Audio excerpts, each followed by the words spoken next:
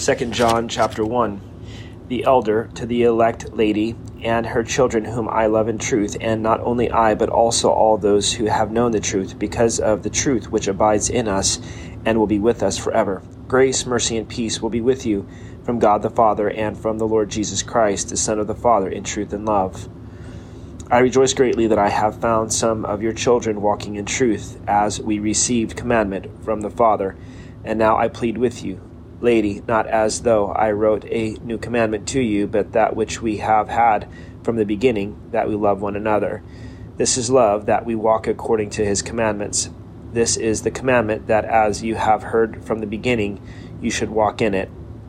For many deceivers have gone out into the world, who do not confess Jesus Christ as coming in the flesh. This is a deceiver and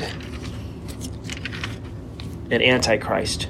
Look to yourselves, that we do not lose those things we worked for, but that we may receive a full reward. Whoever transgresses and does not abide in the doctrine of Christ does not have God. He who abides in the doctrine of Christ has both the Father and the Son.